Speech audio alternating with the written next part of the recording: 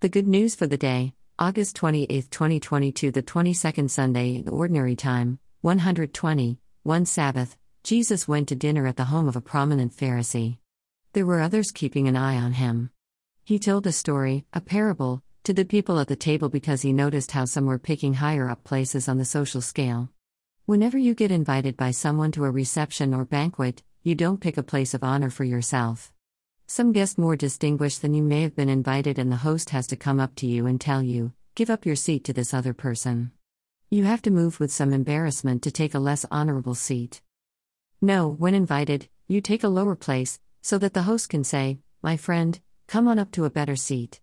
Then you will enjoy respect from the rest of the people there. Everyone who promotes themselves will get humiliated, everyone who stays humbly honest will be raised up in people's eyes. Then Jesus addressed the host who had invited him. Whenever you offer a lunch or a dinner, don't invite just your pals, your brothers or sisters, other relatives or your wealthy neighbors. You would be doing that so that they invite you back. That return meal is your repayment. No, if you are going to offer a public meal of any sort, invite needy people, damaged ones, legless ones, or blind people. How well off in fact you will be because of their inability to repay you. You get repaid in the lifting up of good people. Luke 14. This behavior is how polite society has always acted. It is not a suggestion, model, or revelation. It is a description. When there is a formal dinner, a head table is for the wedding party, honored guests, prominent political figures, and intimate family. Nearby tables are for bridesmaids, groomsmen, and similarly significant people. At tables a little further off sit distant relatives, less significant people, and visitors. People do formal dinners this way. Jesus takes that example and uses it. Jesus is talking about spirit, heaven, and self-positioning in the celestial banquet, a favorite image for the kingdom of God. In that community of children of God, followers of Jesus choose humble tables and roles, and serve the rest. We do not consider ourselves prominent or important. No, you and I are hosts, or more precisely the maitre d', someone who seats people according to their worth.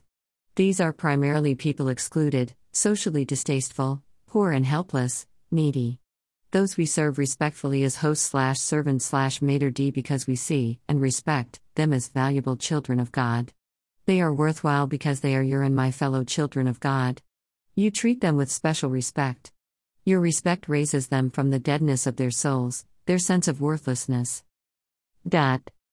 Sunday, August 28, 2022. The 22nd Sunday of Ordinary Time. You help them join the party. We humble ones, deep down, know I am dirt. I am the common stardust, though of earth. Great miracle of life and breath, alert. Alive by God, in need, though, after birth.